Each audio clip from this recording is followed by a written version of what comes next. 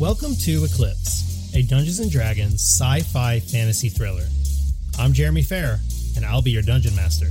I'm Adam Deweese, and I will be your Illithid Cleric, Dr. Shepard. I'm Megan Kelleher, and I will be your human monk, Ava Elkin.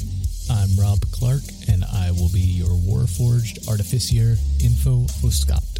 I'm Whitney Mullins, and I'll be playing Lita Nove, an ASMR bard. And I'm Patrick Collins, playing Kanan Vergest, the Tiefling Wild Magic Sorcerer.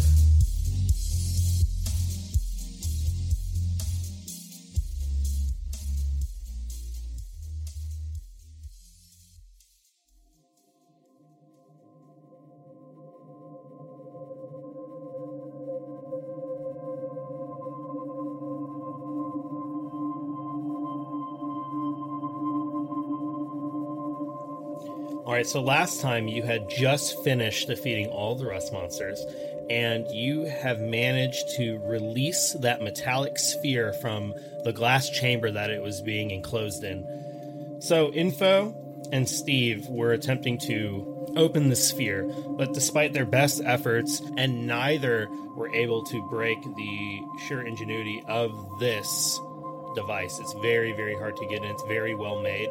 And just the metals themselves, despite not knowing really what it does, the metals themselves seem even valuable. It's very heavy, close to 500 pounds, but fortunately, it was just under 500 pounds. So Dr. Shepard was able to levitate it, making it much easier for you all to move it, as there is no resistance. And now, you are all standing in this chamber. You have kind of made a deal with our friend Tucker to bring him his body. This he claims that his other one has rusted, and that this is the body he created for just this occasion. And you have all presumably lied to him, but have in his mind agreed to bring him this object. He's given you instructions to some location that he claims is where he is waiting for you. And what would you all like to do? Orb. If we take this thing to Tucker, we lose our bargaining chip, right? Like, maybe we should see this guy without the sphere and then decide what we want to do. I think he heard that. Oh, You God. say that, and even upon Dr. Shepard pointing out that Tucker might have heard what you said, you do not hear any immediate response. That's very concerning. That just means that he wants to know what we're going to say to him. And I really think that we should find a piece of paper and write our responses down so he cannot see them. Kanan, you jokester. Kanan forcefully facepalms and just holds his hand there, just like, oh, God. Lita, don't you have like a book that you draw in? Oh, I do. Absolutely. And she has like 7. Like, she loves books. So she pulls one out, starts writing with a quill. So as Lita brings out her notepad and a quill and begins to write, what exactly is it that you were all attempting to write down in hopes that Tucker will not overhear the conversation you were having? So Lita would start out with, I think that is a good idea. I think that we should, meet this person and evaluate our choices once we have met them and can get a better insight into who they are and what they really want from us. Ava has horrendous handwriting, but is going to scrawl out, what is our end game here? What do we want? Do we need Tucker to let us look around and gain information? And what does he have to give us that we could possibly want? Yeah, Dr. Shepard, I won't be writing down. Whenever the notebook gets to my area, I'll just speak telepathically, which will be the same. His bargaining chip is that he's going to power up the station and grant us a tour of the state. But we could just do all of that ourselves. I don't even know why we would consider giving him this body, which obviously sounds like it's going to be a pretty destructive body if it's a weapon built by the Illithid. And then I'll pass the notebook along, just whoever's up next. Kanan will grab the book, and I will write, "Screw Tucker, let's search the place and bail." And then pass it along. Oh, yes, we can act like we just can't find him anywhere. No matter where we look, we don't see him, because apparently he cannot see where we actually are, right? So we're just going to get really good at ghosting. Ghost him really good, yes. Perfect. Ghost him from his own house. When the book comes back to Kanan, he will write ghost and circle it like 5 or 6 times and shake his head. Yeah. They're going to pass the book to Info, and he's going to look around really quickly and go, Where's the ghost? Well, it's a ghost. It's invisible. Oh. Whew. Steve's going to take the book and put a little winky face next to Ava's handwriting because he just loves her so much. Ava's going to pretend that she didn't see that. Lita's going to take the book away disapprovingly and put it in her bag. Now that we're all in agreement, Kanan would be like, so let's go find Tucker, guys. Yes, he said we need to go west. So let's go west. Let's go west. Wink, wink. Alrighty then. Come on, Rodney. We're just going to start walking over. Yeah, let's head that way. Yes, this way to the west, everybody, as I'm walking into the east, opposite of where we're supposed to be going, just to see what's in that door.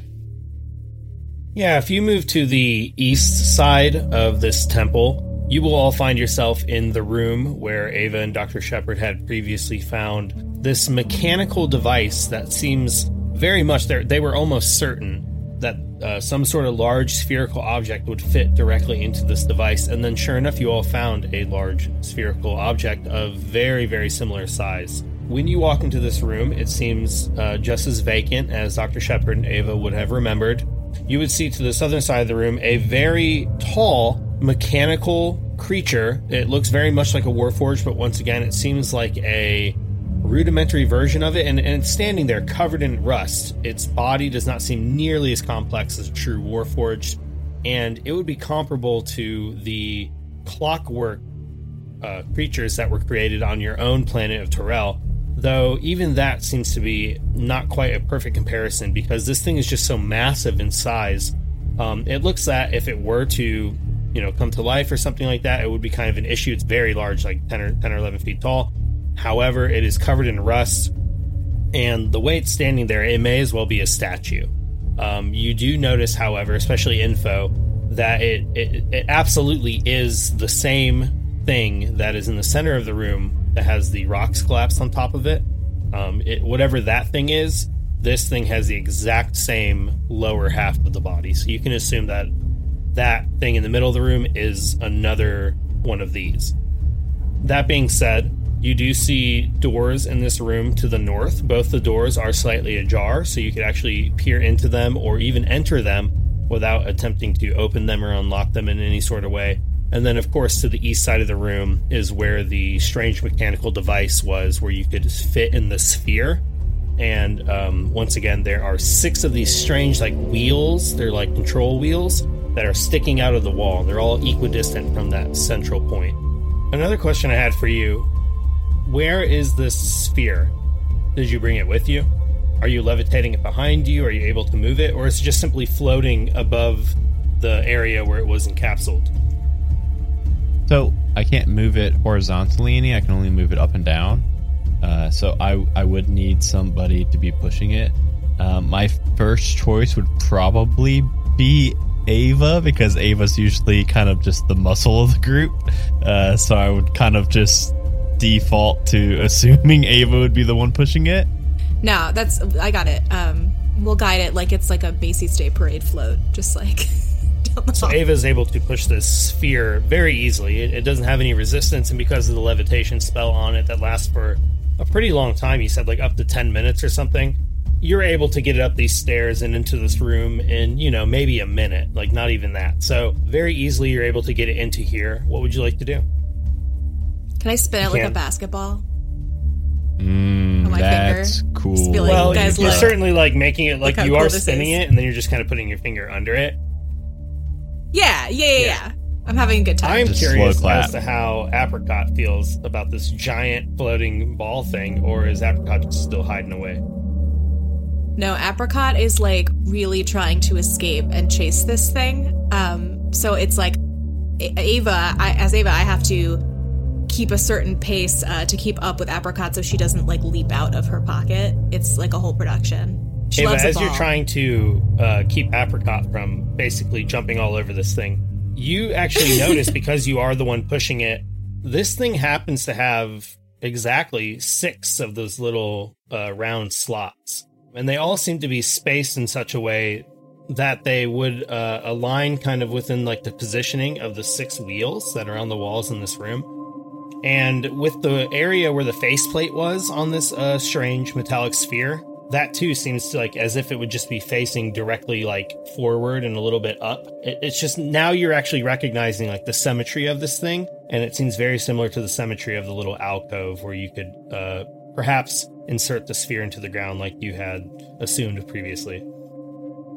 Amazing. I'm going to try to subtly point that out to everybody by saying things that are not incriminating necessarily, but like nodding my head to things. So I'll be like, wow, the detail of the space we are in is so consistent with the design of the whole temple.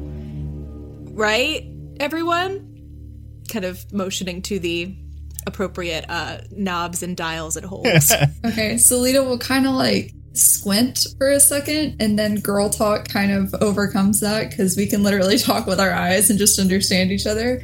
And Lita will be like, oh, yes. No, we are absolutely, yes, we are in the room where it happens. Everything fits perfectly in this room. It's beautifully laid out and organized, and the interior decorating is just quite marvelous. Don't you think so? And she'll like kind of point at the holes and point at the things on the wall. They're like, don't you think everything in this room fits perfectly together? What are you doing? Just waving your arms around like a madwoman. I'm just gonna go over here and look at this Info, robot. you were heading towards the large robot, and that describes it perfectly. Even as a Warforged, looking at this thing, it's so rudimentary that you, a sentient mechanical being, would describe it as a robot. It certainly does not look nearly complex enough to have sentient life. You can tell immediately just the way that it's designed. You can see the gears and the way it's designed. You as an artificer and an engineer can tell, this thing is not like a being. It really is just some sort of construct. I'm gonna look over at Rodney. Rodney, lad, this thing's a thing of beauty. It's a classic. Look at this. Look at the antique craftsmanship. Ugh, I'd love to have this in my quarters. What are the rest of you doing while Info and Rodney are checking out this antique pod? I don't know what would happen. What do we think would happen if we were to put the orb in this Dr. Shepard, are you contraption? saying this all telepathically? Yes, so my out loud voice is the kind of humming, very slow voice that as much as I can, I try to not have to do that one because it takes me forever to have to say anything. So yes, this is my telepathic voice, me saying it. Unfortunately, it's one-to-one conversations to everybody. I can broadcast it out to multiple people, but I'm the only one that can hear the responses. So like it's kind of me sending it out, getting back responses, but nobody else can hear what anybody else is saying. So after you are all kind of, once again, communicating in this sort of cryptic sort of way to avoid alerting Tucker, what would you like to do? You see that Info and Rodney are standing in front of the mechanical being that's against the wall, and you are all kind of cramped in this little alcove where this machine is, with this floating sphere right in front of you, and then to the north are those doors that are ever so slightly ajar. Kanan would like to take a peek in that room to the north of us. So, Kanan, you're very easily able to just kind of move close to Dr. Shepard and peer through these 2 doors.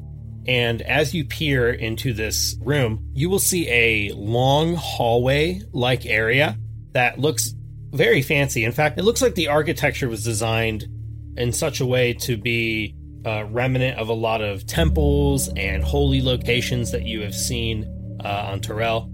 You already know that this entire place is supposed to be a temple of sorts, though that was a long time ago before the Illithid had invaded. But this area specifically looks kind of like a waiting area, maybe like a promenade or something where you would wait in front of the actual entrance to the temple, because to the east side of this room you see a massive doorway.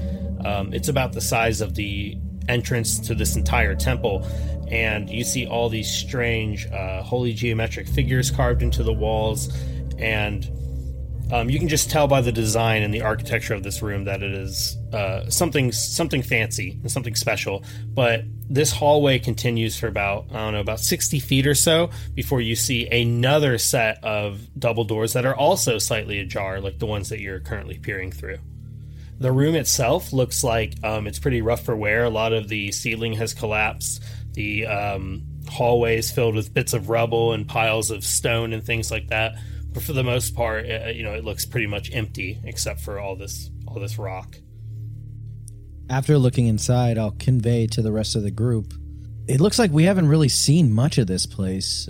There's more up this way. Yes, I think we need to investigate further.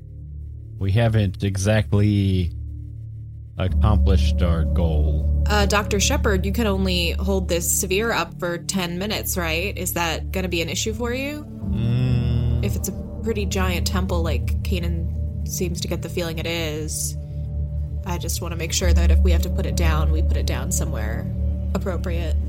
If needed, we could park it somewhere, and then I could cast the levitate again a second time later. Oh, okay. Well, it's also a big ball. We could just roll the bloody thing.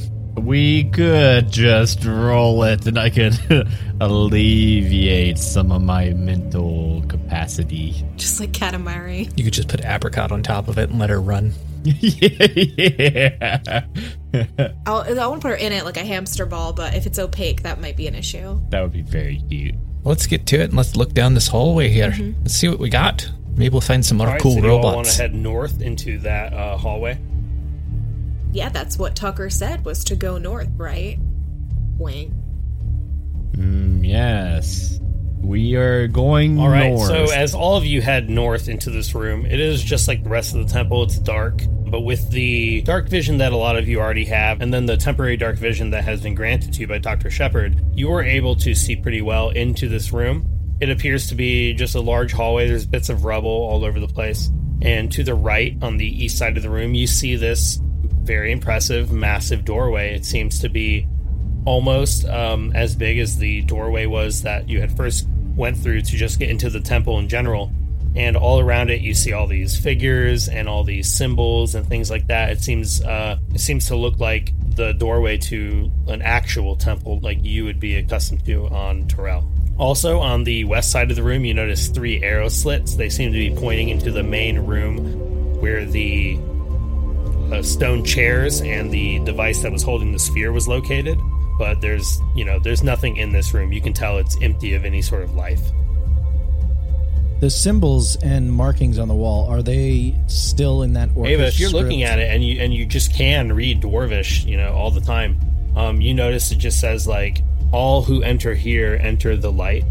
That's essentially what it says. Okay. Well.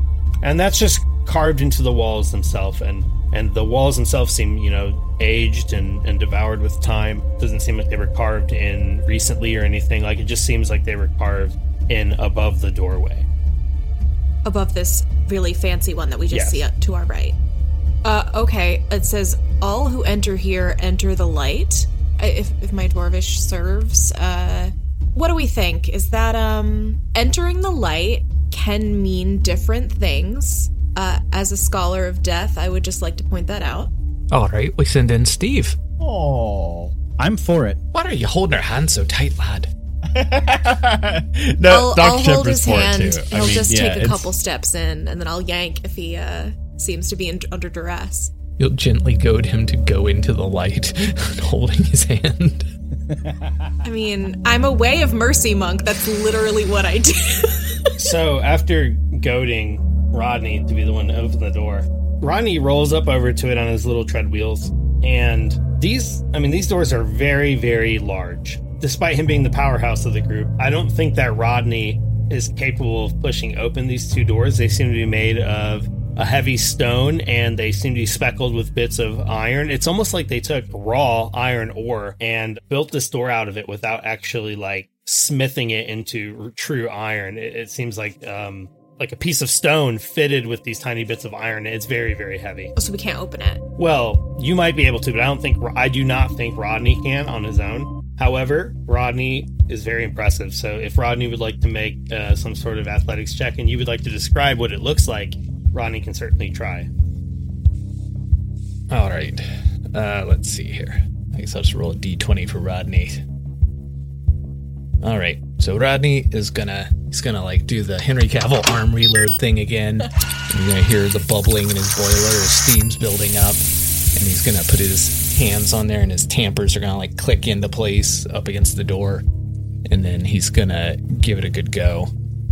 It's a 16. All right. So he starts to tug on these massive doors. So he attaches those mechanical hands of his and they latch on, and he will start to pull on these doors roughly, and you feel like them kind of shake, like they're so massive that just them rubbing against the stone on the ground is causing kind of like a little rumble, and there's bits of dust and debris and things like that kind of falling from it. It seems like they have not been moved in hundreds of years, but he is able to budge them slightly. He doesn't get them all the way open, but he does seem to kind of move them a little bit forward, and it does seem like that they will be able to be open enough to make like a 3 or 4 foot opening to where you could like all slide in kind of sideways if you wanted to.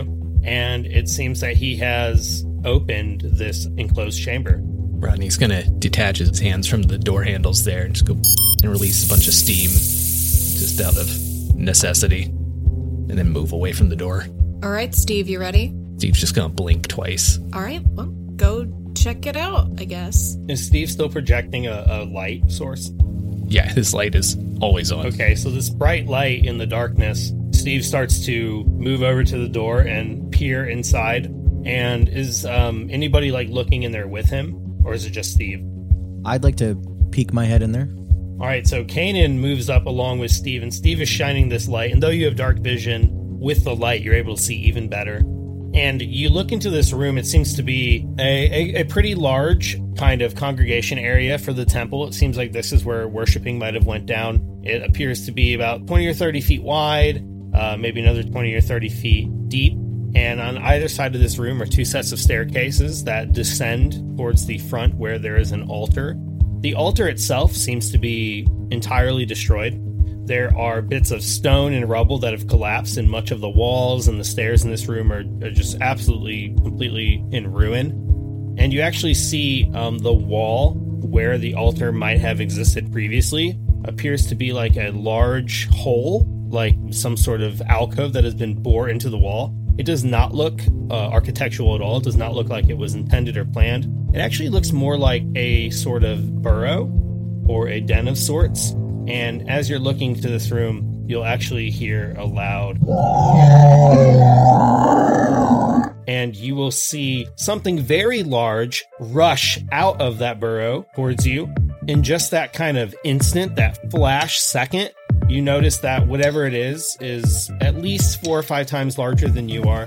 It appears to be the size of the entire width of this hole that you've seen in the wall. And it seems to have a light blue greenish color to it. It is moving at you very quickly.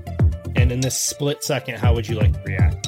Crap, close the door, and then I will shoot a firebolt at it. Patrick, what if it's friendly? What if it's a nice monster, man? It's running up to give us a hug. Oh, yeah, that's true. That's a terrible idea. I'm just drawing attention to myself. Rolled an 8. Yeah, I'm screwed. But it doesn't matter, because I can't roll dice ever. So in your panic, you just fire this random firebolt. You don't even see if it hits. You don't see if it connects. You just fired this thing and took off. Rodney, though you were like, close it, he is just sitting there and his wheels are spinning against the ground, and he is not able to close it very quickly at all. And this thing is going to, in seconds, just slam up against the door. When this happens, both stone doors fling open. Bits of the rubble and stone come flying off of them. And this massive worm-like creature begins to just burst into the room. Roll initiative. Is it a push or a pull door? Oh, it's so embarrassing. The worm tried to push a pull door and it looked really dumb. It gets a natural 20 for its initiative. Oh, that's perfect. Of course the DM. Yeah, Ava rolled a 10. Yeah, I was really excited to see that 20. Yeah, Info got 20, which should be very good. Unfortunately, Monster got a 21. And then I got a 17. Lita got a 16. Kanan, we don't want to talk about what Kanan got. Nope, Kanan doesn't want to talk about it. Ava got a 10, so she's not as fast as usual. It's probably because Steve is holding her hand and weighing her down, but... All right, so this thing busts through the door that Rodney managed to open just a little bit. It seemed like, based on the way the dust and the stone fell from the ceiling, that it had been undisturbed for centuries, most likely. And this thing burst through the door. Both those stone doors swing wide open. Everyone, including Rodney, is pretty lucky to not have just been absolutely just like smashed by these massive doors at the speed that they were flying open and how much they weigh. And this thing busts through the wall. It is a large worm-like creature. It's hard to see all of it, but you would guess at least 20 feet long. Its body's like a coiled, almost like a snake, and then towards its top you see a head that's covered with kind of like the spiked spine that goes down its back, and then it has these massive mandibles that are right in front of these huge jaws with all these sharp teeth. It has two very beady eyes, and then it has these gill, almost wing-looking things that they're kind of like fins coming off the top of its head. All around its body, you see long arms that are almost like a spider or a centipede, and there seems to be at least 2 or 3 dozen of them as they seem to protrude from out its entire body. This thing lets out this horrific roar into the hallway. The first thing it sees in front of it is Kanan, and it is going to just dart its head directly at him. It is going to make a melee bite attack against him. It rolls a 13 as it strikes at him with these massive mandibles. 13 hits. Well, Pat, I hope you got a second character rolled up. It rushes up to him, and it hits him with this massive head. I mean, its neck is so long, you assume it can probably hit from more than 5 feet away. And it's able to just stab at him with its huge fangs. And it will hit for 3d10 plus 4 damage. Rodney's going to use his deflect attack reaction. Okay, how does that work? The defender imposes disadvantage on the attack roll of one creature it can see that is within 5 feet of it, provided the attack roll is against a creature other than the defender. It gets a 12 with disadvantage. 12 still hits. Ah, so close! Unfortunately, even with Rodney's attempt to block and distract this thing, it is just slapped away by one of those mini legs that are protruding from this thing's body. And it is still going to hit Kanan. 3d10, you said? It hits him for 15 damage as it darts that massive head that's easily larger than your body, and it pierces you with these 2 big mandibles. It feels like you've just been stabbed by 2 short swords. Oh, God. Help! Kanan is buckled over the front of this thing's head, nearly unconscious at this point. As part of my reaction, as my hands are pressed down on the back of this creature, I need it to make a dexterity saving throw or suffer my hellish rebuke. All right, the massive worm-like creature makes a 14 as its dex save. And it saves. As this thing pierces Kanan's chest, in a last-moment ditch effort, he casts Hellish Rebuke. These flames erupt from the floor beneath this creature, and it doesn't seem to react to it at all. Fuck. As this thing hits you, you feel that not only has this like intense piercing feeling as it erupts into your chest, but it's very hot. In fact, it feels like you're touching like something covered in embers. It would be 6 damage, but as a tiefling, does that deal resistance or are you immune? I have resistance to fire damage, so it's 3. You take 3 additional fire damage. Are you still up, Kanan? And Kanan collapses unconscious on the back of this creature's head. And this thing lets out a... It's so loud that it is echoing throughout this entire chamber. And there are bits of stone literally falling from the ceiling, just from the sheer ferocity of its roar. You find yourself in the midst of an endless frozen field. This would be difficult terrain for all but the most elite warriors, but you're no stranger to this punishing climate. You stand alone with nothing but your trusted silver blades and your most resplendent custom-made armor. This is it, the final encounter in a quest for gold that's brought you all over the world. You've been training your whole life for this, and you're ready. If this sounds exciting, have we got great news for you about competitive figure skating? Join us at the Iced Tea Podcast, the podcast where we spill the tea on figure skating. Whether you're a diehard fan or you just saw Yuri on Ice once and you thought it looked kind of cool, we're here to recap major events, interview your favorite skaters, break down the drama, and do the incredibly important sports journalism of rating the quality of plushies thrown out onto the ice. We may not be technical specialists, but we are comedians with a lot to say. Check us out at bit.ly/IcedTeaPodcast or by searching the Iced Tea Podcast wherever you get your pods.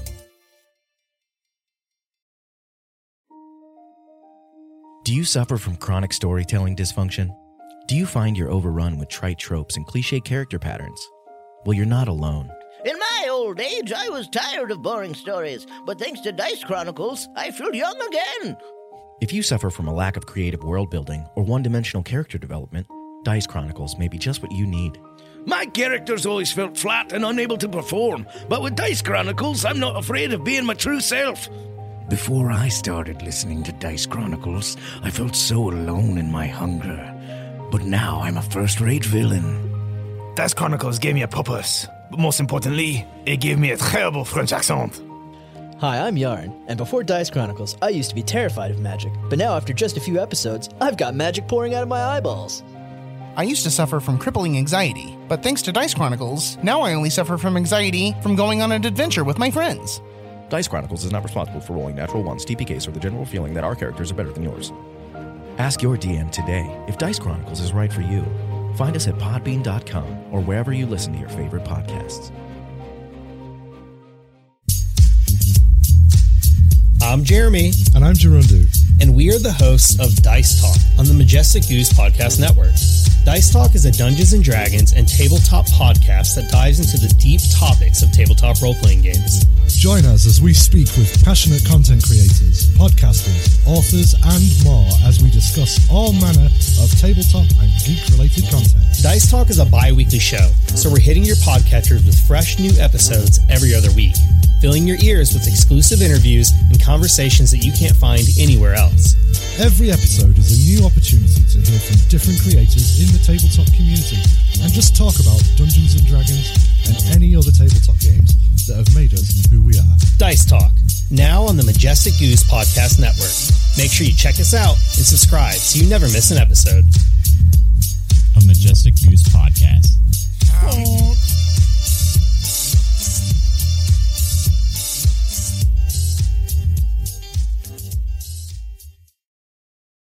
And we move to info as Kanan collapses to the ground, even with his resistance to fire. Info's gonna see this and go, "Oh, haggis.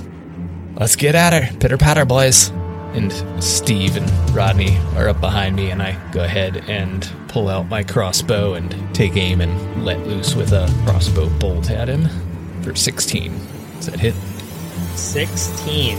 You fire that crossbow bolt, and it does hit. This thing is large and ferocious, but it does not seem to be overly armored. Cool, I got him for 7 damage. All right, yeah, you shoot that thing into it for 7 damage, and it lets out a small cry, only further confirming that perhaps it is resistant or even immune to fire damage, as it made no such reaction to the Hellish Rebuke. Okay, and then my guys take their turns after mine. So Steve is going to go at him with a Force Strike, which is a ranged weapon attack. So Steve rolled 22. That hits. 1d4 plus 2, so 4 damage total. All right, so he manages to hit this very large creature for 4 damage. Rodney is going to get up on him too, and he is going to use his force and power to rend, and it's going to be 18 to hit. 18 will hit. And he is going to an 8 for damage. All right. So Rodney's able to hit him for 8 more damage. However, with both of your mechanical allies being in melee range, they each take 2d6 fire damage as this thing is giving off such an immense amount of heat. Steve will take 7 fire damage and Rodney will take 10. Okay, Rodney. Oh my god. And that might kill Steve. He is not really built to take stuff. And you can all feel the heat emanating off this thing. Even those of you that are far enough that it's not damaging you, feels like a heater has just entered the room. This temple that was very cold, this thing is literally radiating heat. It seems that the way it is created, its biology has allowed it to adapt to these very, very Arctic temperatures, and it itself feels like you have a furnace in the room. Steve is down. He only has 7 hit points, so he sucks back into the Magicom, and the Magicom clatters to the floor. And as Steve falls, we move to Dr. Shepard. Dr. Shepard, how would you like to react? You just watched this creature burst through the wall, attack Kanan, drop him to the ground, and now Steve is down. Okay, this might feel heartless. I don't care as much about Steve as I do Rodney. I do like Rodney more. Only one of them gets you coffee in the morning. That's true. Steve doesn't really do shit for me. Don't get me wrong, I do like Steve, but I think I'm more worried about Kanan dropping. So I am just going to use level 1 healing ward, which is bonus action. And how I kind of picture that is I am going to take these 2 small electrodes and toss them on Kanan's body, and it's going to shock him for a total of 5 healing, and then I'm going to raise my staff, in my other hand my spell coil staff, and I'm just going to fire off a bolt at this thing for 4 points of damage. And I don't know if we've described these staffs. I'm assuming by now, I think we're on episode 6 right now. I think we've described what they do mechanically, though. It's pretty much 1 magic missile, but for a d6 plus intelligence modifier. So it was a d6 plus 1 was 4 total. Yeah, so you're able to use your arcane staff and shoot this demi-equivalent to a magic missile, and this large bit of force energy erupts across this small hallway, and it hits that thing directly in the head for 4 damage. It lets out a roar of pain in response, but you certainly don't think that it's anywhere close to being defeated. And with that, do you have anything else you'd like to do before we move to Lita? Oh, that was my action and bonus, and I'm going to stay where I'm at, kind of a little bit behind Info and Rodney and Kanan. All right, so with that, we move to Lita, who is the furthest back. Lita, you are still standing only a foot or 2 in front of the doorway leading to this hallway, and you were just watching with horror as this horrific creature is decimating your party. You've seen 2 of your allies fall already, and a few of the other ones seem to be having a hard time with it. How would you like to respond? Yeah, so Lita is pretty overwhelmed with the whole visual that is happening in front of her, and she's kind of like, guys, are we fighting this, or are we running? And she'll kind of like stand there like unsure of what to do, and she'll just follow suit and use her staff to throw a magic dart at it, because she's not going to get any closer to it than she is already. Okay. That is a 6 total damage. All right, so Lita also uses her arcane staff and fires that arcane energy that, just like a magic missile, auto hits, but it is not nearly as much damage. And for 6 force damage, you're able to hit this thing right in the side of its massive worm-like body. Do you have anything else you would like to do? Would you like to move back, or do you have any bonus actions you can use? She's pretty far back. Is Kanan within 60 feet? Yes. Okay. Yeah, he's only about 20 feet away. Okay. So you could actually move back into the middle of the room behind you and still have a line of sight on this creature if you would like. However, you wouldn't have as much line of sight on your allies. I'll probably just like, can I move back there and still have line of sight on my allies? Yeah, Lita can certainly move back, 10 feet or so, and through the open doorway you can see the entire room. Okay. So she'll step back 10 feet just to open up the doorway for if anybody is going to run back. She won't be blocking everything. And she'll look at Kanan and she'll say, "Run, Kanan, run." And you have a d6 of bardic inspiration. Lita, as the member of the crew who is the most qualified in biology and alien biology, make a history check to see if you know what this creature is. That is only a 13. Wow, plus 7? Yeah, I'm really good at history, just that was not a good roll. You feel like during your studies at the Waterdeep University, you recall that there are some sort of worm like creatures that are within that phyla that give off a massive amount of heat that is so strong that it could actually damage the environment around them. though there's also a number of dragons that can do the same thing. So you feel like this is something you've heard of before, but you're not really sure what it is. Okay, that is all that she will do. Okay, and with that, we will move to Ava. Ava, what do? You're kind of in the thick of it. The people in front of you are in combat. You've seen one of your allies fall, and you see that Lita is kind of keeping her distance and firing these magic attacks from behind you.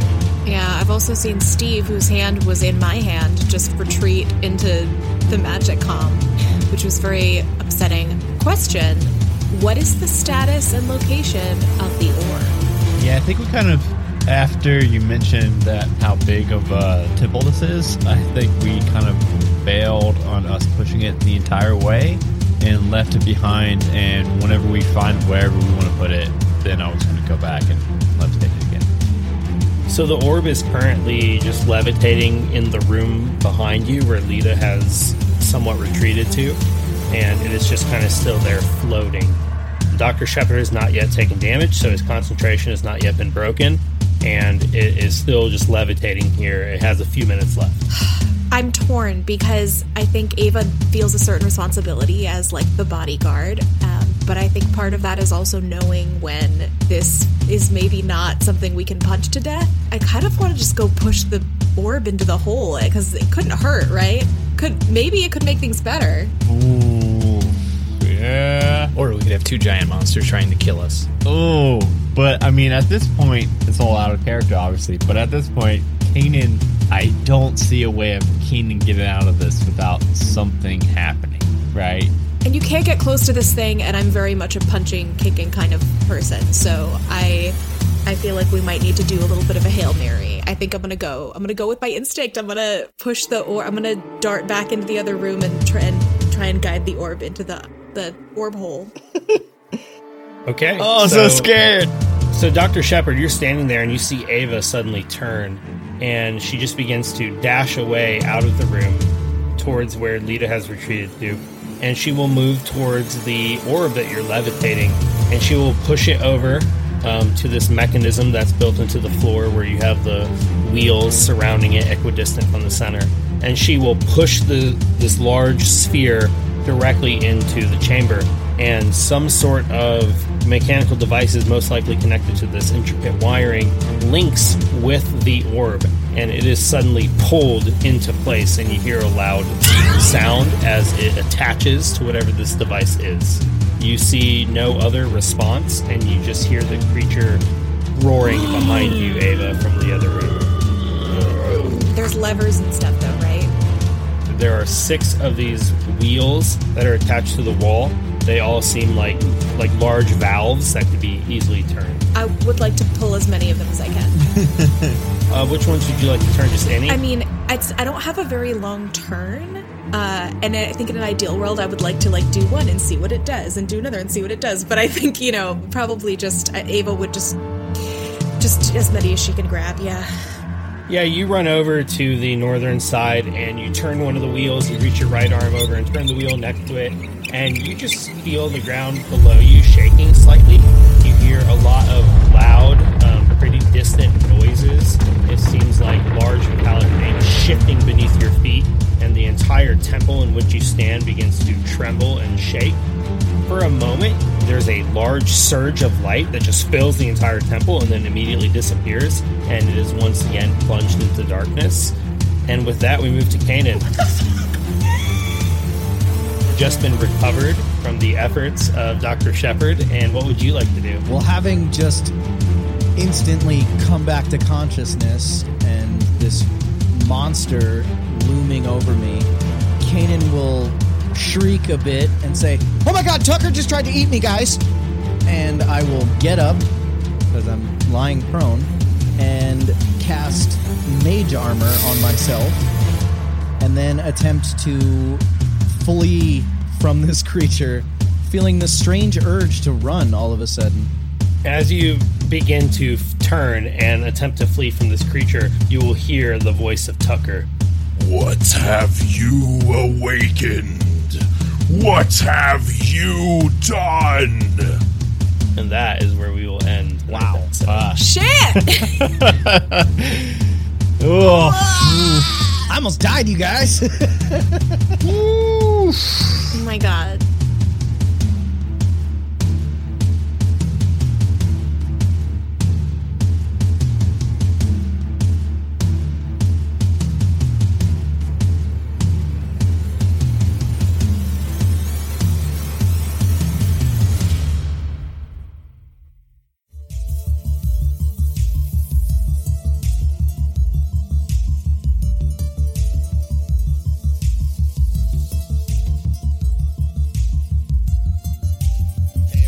This is Jeremy, your DM. Thank you so much for tuning into another episode of Eclipse. I hope you enjoyed it as much as we did when we were recording it. We had a lot of fun. It's really, really hard to ever stop, no matter how late it gets. The next episode of Eclipse will release in 2 weeks, so make sure that you subscribe to Eclipse so you never miss any of our episodes. And if you've enjoyed Eclipse, please tell your friends about us. Please go wherever you like to get your podcasts and leave us a review. Those things are super helpful, especially for a brand new podcast. You can keep up to date with all of the Eclipse content by following us on Twitter. That's at EclipsePod. We are super, super active on Twitter. And you can also go to theeclipsepod.com, where you can learn about our show and our crew and the voice actors that are playing the characters on Eclipse. Eclipse is part of the Majestic Goose Podcast Network, so you'll definitely want to go and check that out as well. We are home to over a dozen amazing podcasts and streams, everything from actual plays to talk shows. We even do a weekly live nerdy craft stream on Twitch, so we really do all of it here at the Majestic Goose Network. We release new content 6 days a week with shows like Doom Clock, One Shot Onslaught, Halfway to Heroes, Dice Talk, Roll for Weird, and many, many more. So go to majesticgoose.com and check out all of that awesome stuff that we're doing. Check out our streaming schedule and come say hi to us. Thanks again for tuning in, and I'll talk to you next time on Eclipse.